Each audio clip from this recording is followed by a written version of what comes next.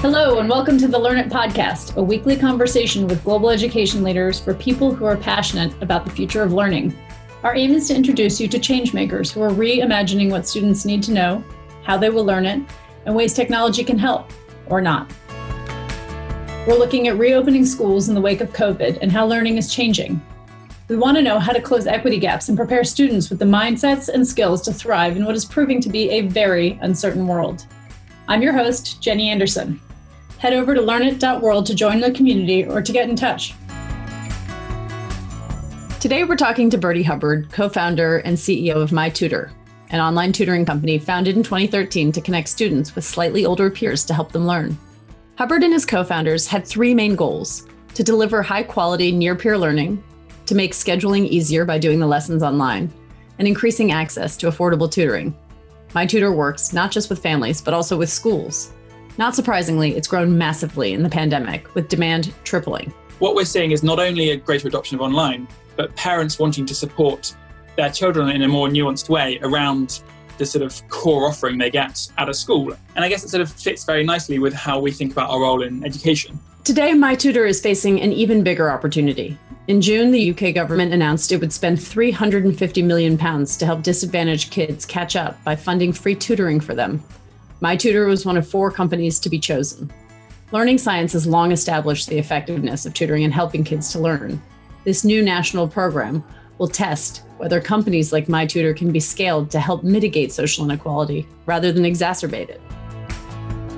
Bertie Hubbard, thanks for joining us. Pleasure to be on. Thank you so much for having me. So you founded an online tutoring company in 2013. If you had told me you had founded an online tutoring company today, I would get it. But in 2013, why did you do it?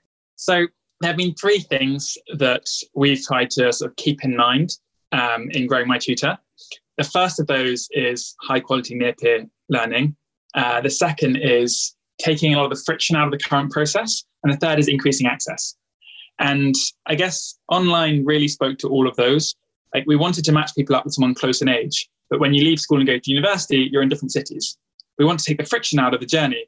But if you want to try and meet up and somebody's stuck in a traffic jam and going to be 10 minutes late, it's really awkward to reorganize that. And we want to increase access, reach areas that didn't previously have tutors locally, people who couldn't necessarily afford to put that much time or that same cost to find somebody who's local. And again, having that online made a lot of difference. So I think it just really spoke to a lot of the things we were trying to solve for when we founded the company. That's the online piece. Talk to me about the tutoring piece. Why did tutoring appeal to you as a company? Why did you want to do that? So I think there are a lot of solutions in the education sector that are trying to fully digitize the solution and maybe take a person out of it. For us, we were approaching this as trying to create the right platform for the best learning interactions to happen. And tutoring is one of the most best evidenced ways of having an impact. And we thought if we could enable the best people out there to have richer interactions, that would have a far greater impact on learning outcomes than if we were to take our own views of what would work in education and try and create that into a digital product. There's so much nuance in the relationship between 2 people that it would be very difficult to replicate all of that with a digital solution. And so we were very, very keen to have at the heart of that a close human-to-human relation because of all the extra benefits you get when you're speaking to a person who laughs at your jokes, disappointed if you don't turn up next week. Like, there's so much more to it. So that's interesting. I guess one approach could have been, again, a sort of digital solution for a classroom, and the other is sort of this one-to-one relationship. And I think you're referring a little bit to the Benjamin Bloom study, right? Could you just tell us a little bit about that? Yeah, and subsequently, Education Endowment Fund has come out with a lot of research that show that you can make 5 months extra progress from targeted weekly sessions. I think it also just makes a lot of sense, right? If you're struggling with something in a class, and it's a large class, and you want help solving that specific issue, but you don't get the attention, having someone just take you through it. Why is near-peer important? And why don't you just explain to people what near-peer means? So peer-to-peer would be somebody, let's say, at the same stage as you. Near-peer is also called vertical tutoring. It's somebody who's been through what you're going through already, and they're the other side of it. So they may be a couple of years on. In our particular model, we look at mostly at school pupils learning from university students. So they've been through the system, they've come out the other side with top grades, and then we've also interviewed them to show that they're high quality. So that near-peer relationship is someone who knows what it's like, knows what we're going through, and importantly, remembers what it's like to learn that. If you think about somebody who's fluent in a language and you're just trying to learn the basics, they might pick up on your pronunciation rather than give you the sort of core fundamental building blocks. Somebody who's just been through the same channels, if you're a sort of adult listening to this and you've just changed jobs, it's the person who made the same job transition last year. And they remember like how difficult it was, how they had to relearn a new sector, how they found certain people helpful or not helpful. It's just really relevant, timely information and a deep understanding and intuitive empathy of what you're going through. So right after our last conversation, I have 2 daughters who are 10 and 12, and my husband was helping the younger one do some maths. And after our conversation, I said to him, it might be more effective if the older one helped the younger one to do maths. And we suggested it and stepped back, and it was amazing. It was, she had genuinely just been through, long multiplication and long division. And by the way, she had learned it a different way from us and could teach that way. And they would go to the same school. So it was a real light bulb moment for me. You work with schools, which is quite different from a lot of tutoring companies. Why is that? There are 2 reasons, actually. One of them is increasing access. The other is increasing adoption. So the thing which always used to hold us back was the adoption of online learning. We spent a lot of time thinking about why it made so much sense, but everyone else would they were looking for a tutor. They might spend like a few minutes on their phone while walking between one place and the next, and they wouldn't engage with the whole idea of a new solution. They were just looking for somebody in Liverpool. And if we weren't somebody in Liverpool, then they pressed the back button and went to the next. So we wanted to find somebody who'd really take the time to think about the best solution and engage with it. And so head teachers who are thinking about maybe 50 people in their school who wanted help would really think through the pros and cons in a more sort of detailed, nuanced way and would be quicker to adopt. The second is the point about increasing access. Ultimately, we think this is a solution which shouldn't just be for those who can afford it. And the other advantage of working with schools is they had budgets to help people who couldn't afford it for themselves. And so we actually found we were increasing access by partnering with these schools. And so it's sort of a win-win. Not only were we finding people who could help show parents and the consumer market the way, we were also finding a way to reach people who wouldn't have been able to afford it for themselves. And what are the challenges of working through a school system? Well, I think one of the challenges is teachers are incredibly busy too. They've got so much on their plates. And so they're desperate to help each of the pupils, but there are so many demands on them that fitting in another solution around their busy schedules, you've got to make that as seamless as possible. Unlike the consumer platform where, let's say you're looking for your child, you'd go on, you'd arrange the time with the tutor. If we've got a school with 80 pupils or 200 pupils, we're basically playing like mum and dad to 200 pupils in terms of arranging and scheduling those sessions. So we really had to think through how we dealt with programs at scale, but still gave the same sort of thought and attention to how we were making that match. And so it's really, you needed to build a matching system. Matching systems, like automated cover slots if somebody didn't turn up in time so that you could get somebody back in, redeploying. So if the pupil didn't turn up from the school, that you could redeploy the tutor so that they were still getting the value from the service they're paying from. There were sort of all sorts of nuances when we started helping schools that we hadn't seen when we were helping just parents. And how do you vet your tutors? So there are a couple of stages. There's initial entry, like we want to screen for people who've shown some degree of mastery of the subjects they want to teach. They're studying to a level higher. And then we have one-to-one interviews to check, not just is this like a bright, smart student, but can they also build a rapport? And we've got tens of thousands of tutors. So what we learn, similar to the near-peer model, is some of our more experienced tutors are now the interviewers. So people who've been on our platform for a couple of years who we think are brilliant tutors, and we can see the evidence of that, they're the people who run the first round of interviews. You then have, effectively, the parent has a free meeting. So that's to check, not just is the right person to communicate effectively, but is there a fit? Are they going to get on with my child? Is this someone I want my child to learn from? And parents are sort of also interviewing in a way of like, is this someone I want my child to be like? So that fit's really important. And then we have ongoing evaluation. So every session is recorded, and that's not just for safety, but also if there's a low rating, tutors can get feedback on the sessions. Parents rate each session. And so there's an ongoing assessment, and it's all pay as you go. So if a parent decides they don't like a session, then they can stop. And so there's always this sort of ongoing accountability. And you can use that recording to listen after the session as well. So something Khan Academy and Sal Khan talk a lot about. Sometimes we need 2 or 3 listenings before we really understand a concept. They have access to that. They don't have to pay extra for that. Exactly. I think one of the greatest challenges of learning is like the decay. And once you learn something over time, you forget that. And that's going to be accentuated by the sort of 6-month gap many people had from learning. And so being able to revisit that.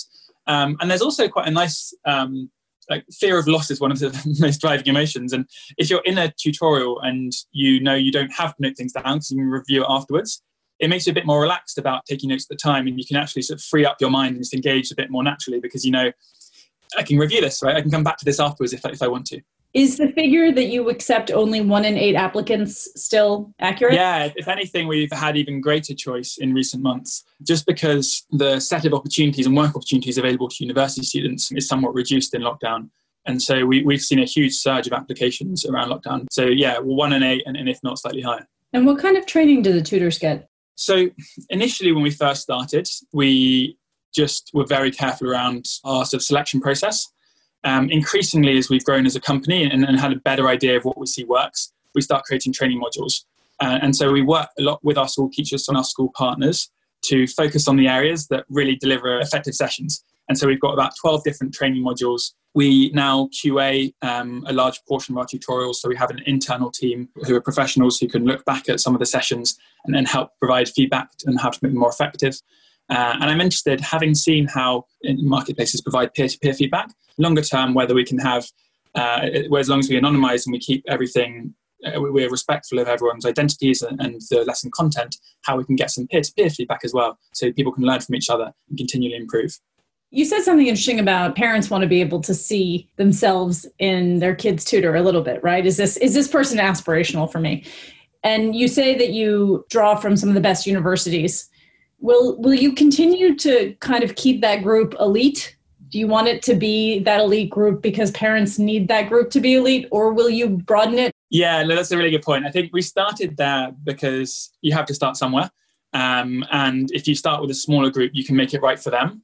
But we're already broadening that. And so we've already extended to twice that number of universities beyond just your sort of top Russell group. And look, many top form universities are outside the Russell group. So we're already extending that.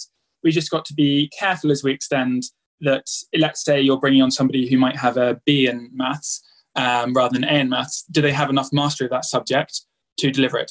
And how has COVID affected your business? Over the summer months, we saw huge multiples because you were comparing it to a period typically post-exams where people were down tools. We'd see multiples of 5 or 6 times year on year. I think even as people come back to school and even as we're sort of lapping last year's back to school busy period, we're still seeing over 3 times the level of demand that we saw previous year. And I hear from other edtech companies who operate in markets that feel like they're coming out of the side, a bit like China, those rates of interest in online learning have remained elevated. The most sort of revolutionary thing for us, and I think for our sector, is the pace of change it's brought and the level of awareness. On a sort of micro level, like the frontier we were fighting was the adoption of online learning. And that clearly has been blown away. Like, people want to learn online because it's safer.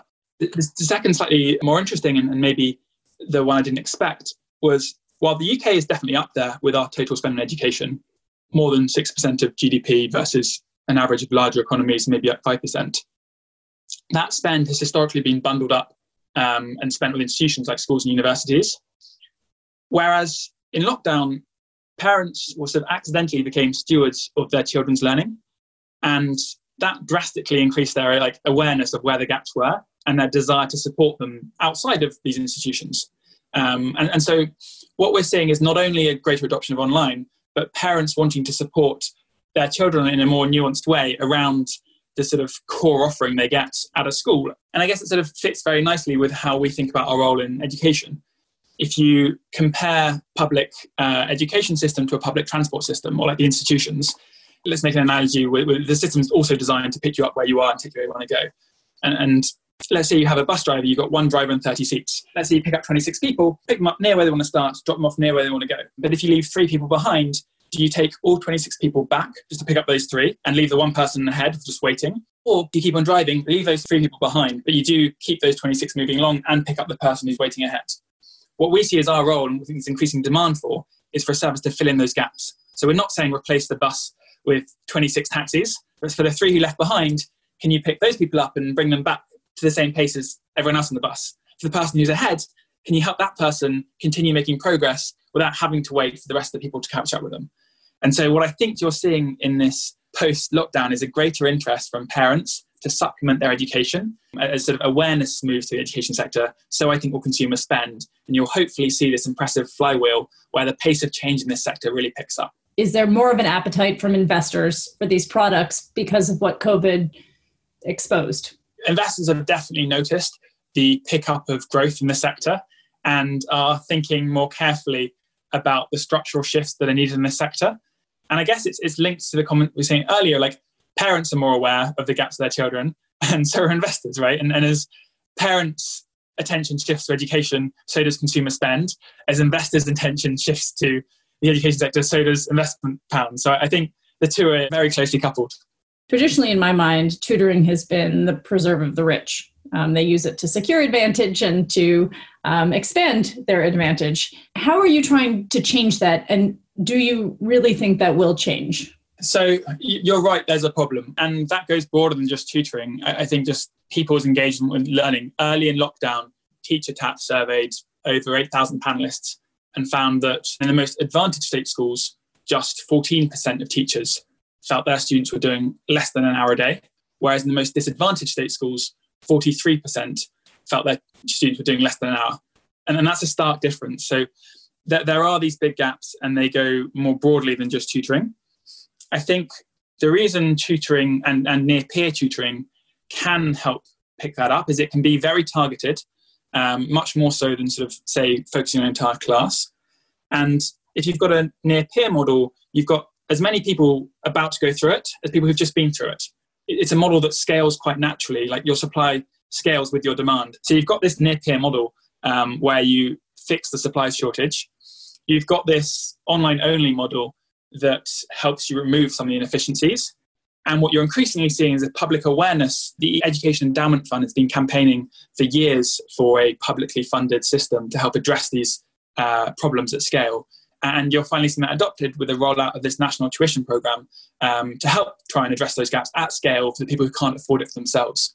So I think if you solve the supply challenge, you solve the logistics, and you solve the funding challenges, then there are lots of good reasons to believe why you might be able to start to address some of those gaps in a more targeted fashion and a larger scale than we have before. That's a perfect segue. So this summer, the UK government announced that it would invest £350 million to get tutoring to the most disadvantaged students. And you were picked as one of the 4 companies to work with the Education Endowment Foundation to implement this pilot program for tutoring. Were you surprised by that? Did you know that was coming? The Education Endowment Fund has done a lot of the heavy lifting there. They've shown the impact of tuition. They've heroed it as one of the most effective ways to address inequality. And we were hoping to work with them to do a randomized control test measuring the efficacy of an online near-peer program for one-to-one tuition. However, we weren't expecting a national program. We didn't anticipate national lockdown. So that pilot was designed to launch a new online tuition pilot to help 1,600 pupils and see how that runs and what we learn from that in order to implement a national tuition program in a more effective way. So the pilot program was helping 1,600 pupils, and we were helping 1,000 of those pupils.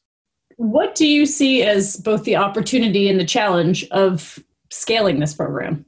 The main challenge here is launching something at real scale. How do you maintain the standards? How do you make sure that the quality of each session is going to be what you want it to be? And a lot of companies are going to be scaling to levels of a different order of magnitude of what they're used to. So I'm absolutely certain that if you wanted to get all the students in front of a tutor, you could do it in some format or another. But how do you do it well? For us, it won't be an order of magnitude different to what we're used to. So I think I'm less worried about keeping the same standards for companies that have already been operating at scale. I'm more interested in how some of these more local providers might be able to do the same thing. The pilot's run, it's been completed. They've got some takeaways already. One of the issues is how do you drive attendance? And so they can then match that with some of their survey results that if a tutee really gets on with their tutor and really enjoys it, then they're more likely to attend. And so as a provider, you can think about how do you help your tutor create an effective rapport if that's going to be a key driver of attendance to make sure that the program is as effective as you want it to be. And so what have you found? What are some effective ways to help build rapport online? I feel like everybody needs to know that right now. Yeah, look, I think, again, this has come back to one of the things we benefit from is because a lot of our tutors have been through the same thing, like a lot of them had their education disrupted too. And so I think where people can really relate and understand what they're going through is important. One of the other things we didn't necessarily expect when we first started working with schools is the sort of subtle comments that can have a dramatic impact on confidence. So if you're a student on free school meals who not necessarily your parents have been to a university, and you're learning from a student at a top university, and you're working a problem and they say, well, obviously it's that. That sort of offhand comment of obviously actually can have a real impact on the student of like, oh, look, I'm stupid for not having known that. And so just helping our tutors understand better the background, the sort of impacts on their offhand comments can have on the confidence of a pupil can be really important to helping that pupil stay present, stay engaged, and feel confident in what they're learning. Like if you're asked to do something, somebody just says like, do this, do that, and expects the world, rather than says like, I'm asking you to do this, and like I found it really difficult. Like I struggled, but here's how I do it. Like surfacing some of the challenges along the way. It's much easier for people to see like how they're actually going to get there and be more confident in getting there. Do you think that online tutoring is as effective as in-person tutoring? Or is that a compromise you're willing to make to get a lot of the points you talked about in the beginning, the access, the equity? So they're different. And in many ways, they're the same, right? You still have a person on the other side. A lot of people, when they think about online learning, think it might be pre-recorded content. So you do have a interactive dialogue. I genuinely think that you can take a lot of these elements and provide a better experience online. So there are these differences you talk about which aren't possible, like in the offline world. Like you can't have as broad a choice of who you work with. You can't have sessions that are pre-recorded. The scale we can now operate at allows us to invest a lot more back into creating a higher quality product. Like we can start to give, in this sort of online lesson space, you can start to give tutors tools to create a richer learning environment. And we're not there yet. But imagine if we're talking about a volcano and then in your online environment, we can go and look at the volcano together. Like that's a far richer learning environment than we could offer if we're just in the same room. If you look around the world right now, tutoring is much more part of the culture of education in India and in China, just to cite two countries. We talked about how it's sort of part of the culture here for a particular sector of society. Do you see it over 10 years, 20 years, put a time frame on it, becoming the norm? And that's something that most kids have and not a select group. If we keep on the near peer line, I think it almost is the norm, right? Some families have this sort of social equity already. You have the older sibling who's also had good opportunities and you learn from them. You talked about it already with your 12 and 10-year-old. Already where it's this sort of learn from your peer, like that's innate, right? We're sort of emotionally wired to look at somebody a bit further on, see where they succeed and where they fail. It's more like how hard it is to make that happen currently. I think like the barriers to entry for that is what's going to come down and make it not just happen more broadly, but more regularly. And what do you see as the biggest opportunities for your own company to grow? Maybe you can give us a sense of the mix of schools and consumers and which of those is going to grow faster. So typically with the schools program, you find people who are on free school meals, maybe bottom 15% income bracket. And so you might expect that to become 15% of our base because that would be proportional to the population. What we found is that actually close to a third of our work was directed to helping those pupils because teachers were faster to adopt this. But over time, if this really does become a sort of core to society, as you suggested it might, that's when you probably see it start to trend closer towards the overall proportion of the population of that income bracket. So it's more teachers in schools now, but you would expect it to shift to more consumers over time if that adoption becomes more common. Yeah, I just say shift being more proportional. We're not saying we'd go away from lower income, like that's core to us, but if they are 15% of the population, that it will get closer to that rather than currently where you've got 2x overweight, and maybe as part of the national tuition program, it will be even greater. What are other potential products that you would build or business lines that you're thinking about? If you come back to the analogy of the transport sector, if you come back to the idea that the sort of 30-seat model works for the 26 people who are on the bus, there are 3 people left behind, and there's a clear point to catch up, then you might look at small group tuition. And one of the hardest things for some of these transport companies, let's say your taxi companies, to do with shared rides was the matching. Having enough liquidity to say, look, these people are going a sufficiently similar route to match them up. And also the challenge they had was, what's the dialogue between, like, if you've got 2 or 3 people who've never met each other sitting in the same taxi together, like, what's that relationship like? Like, that brings new complexities. And I think doing that with schools first, where they can help us make the matches, help understand who's in which group, is going to be much easier then as we think about how we make those matches, and you're going to have to really upskill and give the tutor a lot more training and support to help 3 different people still get value out of that same session. So small groups are an interesting area. And then you can start to think about not just different sizes of groups, but also like different roads. What if actually you want to go a different way, right? What if you want to learn out how to run a budget before you go to university? Something else that's important to you but isn't covered by the syllabus. If the content's not there, can we create that content? Or if the content is there, can we give you a driver who can help steer you down there? That steward to help you go through that content could be really valuable and help fix some of the sort of broader gaps as you think about your learning journey. A big part of the demand in this country for tutoring is tied to the fact that there are so many exams. We're starting to have a broader conversation societally about whether that's a good thing and whether we should be scaling that back. Do you have a view on that? I was really pleased to see the sort of slight decoupling of that this year with exams cancelled, and people continued to top up their learning because they realised that if you just stop for an extended period of time, you forget everything. And so the slightly unnatural cadence of taking information, then cram for a couple of weeks, do your exams and away you go, is an interesting thing to look at and reassess. There's already been a lot of research on what's called the summer slide, where you stop learning for an extended period of time and forgot all of what you're learning. And then you come back to school and some people have kept it going and they're ready to go. Some people haven't. And as a teacher, you've suddenly got an incredibly disparate group that you've got to try and bring along the same journey. If those assessment periods are a bit more regular or lower stakes, so it's not just this big stress, I think you could see a much more effective system. But our core role here is to support people through it rather than necessarily say we're the ones to define it. Okay, super quick questions. What is your favorite book about learning? Not necessarily a book, but Barbara Oakley's MOOC on Coursera of Learning How to Learn. I find it fascinating that I went through the most intensive years of my education with such a superficial understanding of how I was actually learning and like how memories are formed and lost. And Barbara in that course brings a real energy to it. She ties it up to some of the latest research around how our brains work. That just gave me a much more sort of fundamental understanding of how we learn. And your favorite book or other about life, not about learning? I'm not naturally a fantasy fan, but The Name of the Wind is such a well-constructed, like playful and poetic narrative that I got completely swept up in it. It's by Patrick Rothfuss. And I think if anyone's looking for a bit of escapism that isn't like a Netflix type series, then yeah, it's brilliantly written and so well constructed. Find me the person who's not looking for a bit of escapism right now. And finally, what are you binge watching? So I think I'm one of the few people I know without a Netflix account. I think I learned early from playing video games as a child that I wasn't very effective at self-regulating.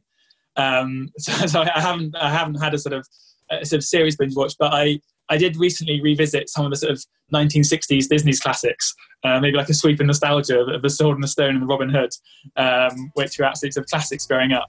But I wouldn't say binge watching so much. I love it. You've been binge watching Robin Hood. Bertie, it's been such a pleasure to have you on. Thank you so much for your time. Thank you so much. It's been a pleasure. What struck me most about this conversation is the sense that we could be at a turning point for how tutoring is viewed and accessed in the UK and in the world. Until now, tutoring has been out of the reach for most families, too expensive, not readily available, and largely an opportunity for the privileged few. But companies like MyTutor are changing the game, and COVID, of course, has changed everything. Governments know they face a crisis, with millions of kids falling even further behind, and investing in tutoring seems a promising approach. I loved hearing about the power of near-peer learning and can attest to using it with my own kids after speaking with Bertie. The intuitive empathy of it is surely needed following the past 7 months. I really enjoyed this conversation, and I hope you did too. We'll link to the items mentioned in today's podcast in the show notes. If you enjoyed the show, please subscribe and share it. And you can find out more about our community of global education leaders and upcoming meetups by joining our mailing list at learnit.world. In the meantime, stay safe, stay curious, and see you next week.